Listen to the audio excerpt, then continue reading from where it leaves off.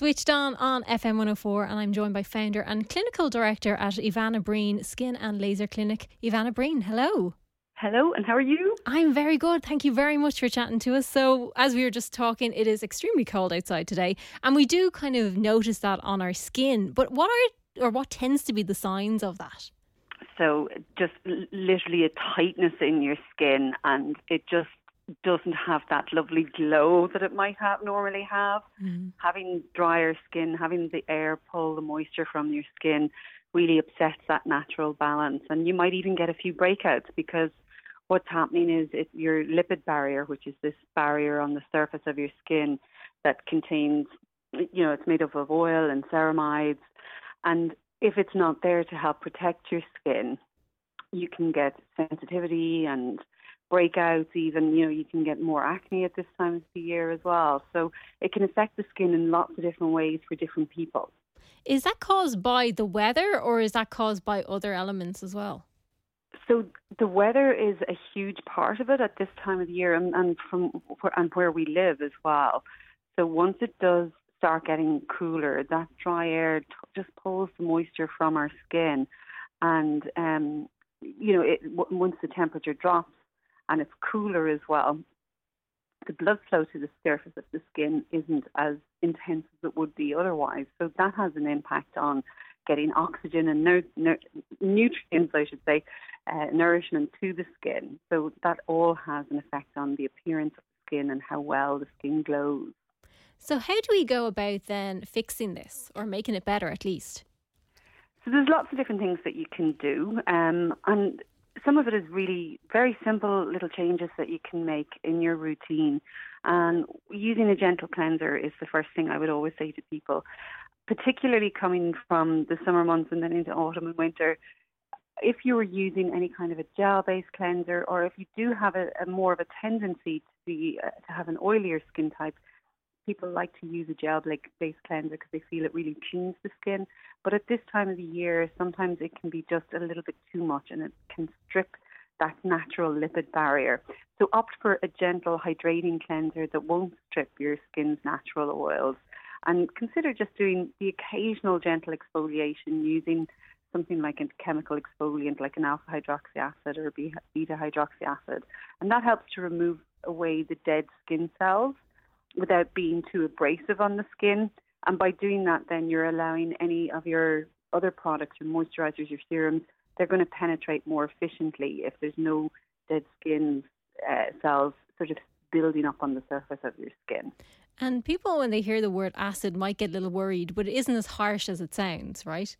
It isn't as harsh as it sounds, but at the same time, you do need to be careful. And I think there is a tendency to over-exfoliate.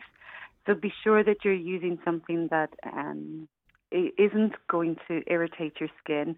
Patch testing an exfoliator behind your ear is a good idea before you start to use it, and see how your skin copes before you do it all over your face. And that way you'll be able to tell whether it is too harsh or not. But I would keep exfoliation to kind of once a week for the majority of people. There's very few people that can tolerate it more than that.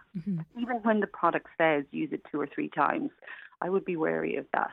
And don't go in scrubbing, because I think if I hadn't known better, I would have gone in and just gone like, the more I scrub, the better it will be. But actually, I think it can make it quite sore, can't it? More harm. Exactly. Yeah, exactly. And there's this thing where people want their skin to be squeaky clean, and they feel that that's what's going to help it look good. But in actual fact, your skin should never feel squeaky clean. You should always have this natural lipid barrier there. And if it does feel squeaky clean, you're over cleansing or over exfoliating. So you want to keep it well hydrated as well. You want to choose moisturizers that can give you an extra boost of hydration at this time of year.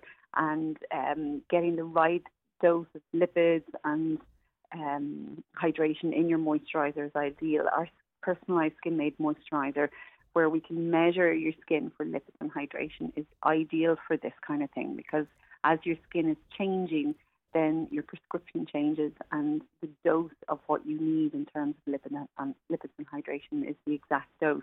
So it takes the question of what moisturizer should I use out of the equation. You'll always have the right one for you. In relation to sun protection, obviously we're told we always need to wear it. That happens during the winter too, doesn't it? Absolutely.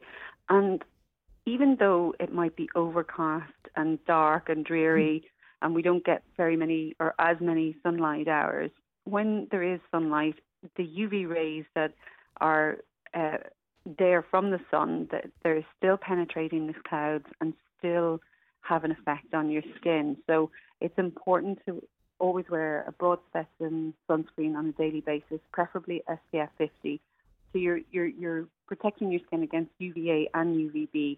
And these rays they create damage in your skin. They create free radical damage in your skin that eats up your collagen and can compromise your skin's natural barrier. So it's important to have that layer of protection. And if you combine your sun protection with antioxidants, so topical antioxidants like things like vitamin C, you're giving it's like an extra layer of armor against that those UV rays and that UV damage that can happen. And we've spoken about elements to put onto our skin, but it happens from the inside out as well, doesn't it? So the diet needs to come into things too. Yeah, like the antioxidants as well.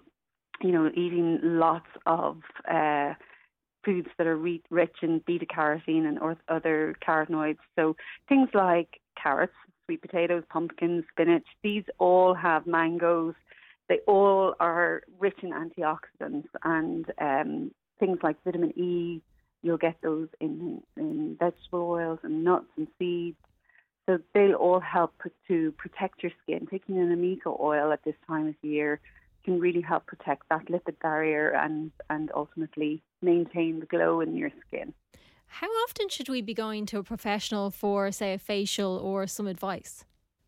I would say, depending on the person, but on average, anything between 4 and 6 weeks is a good time frame to be seeing someone on a regular basis. Mm-hmm. If you have a specific condition, you might need it a little bit more frequently. If your skin is in really, really excellent condition and you're good at maintaining it at home, you could leave it maybe every 8 weeks. But definitely in and around that sort of 4 to 8 week period means that you're getting somebody to see your skin and see what it needs. If you need to make any changes or adaptations to your skincare routine, then you've got a professional advising you about. One of the things that is so frequently asked of me here in the clinic when somebody comes in for a consultation is a lot of people just don't know where to go, where to start with their skincare because there's so much information out there and there are so many different products. How is anybody to know what one is going to be the right one for them or what ingredients they should be using and what order to put them in? So that's what a professional is there about. They're there to help you to guide you for your skin and what's going on with your skin at that time. Absolutely. It's nice to get that navigation sometimes and point you in the right direction because, as you say, there's so much information with social media and everything, and it's hard to know which one is going to suit your skin. Yeah, it can be mind-boggling. And like that, there's so many different brands, and add to that so many different ingredients that you hear talk about on social media, and so many different people promoting different products. And what works for one person might not necessarily work for you. So if it works for your mom, it doesn't mean that it's going to work for you or your best friend. So it is about personalising the routine for what your skin needs. Absolutely. Evanna Breen, founder and clinical director, thank you very much for chatting to us. Thank you for having me.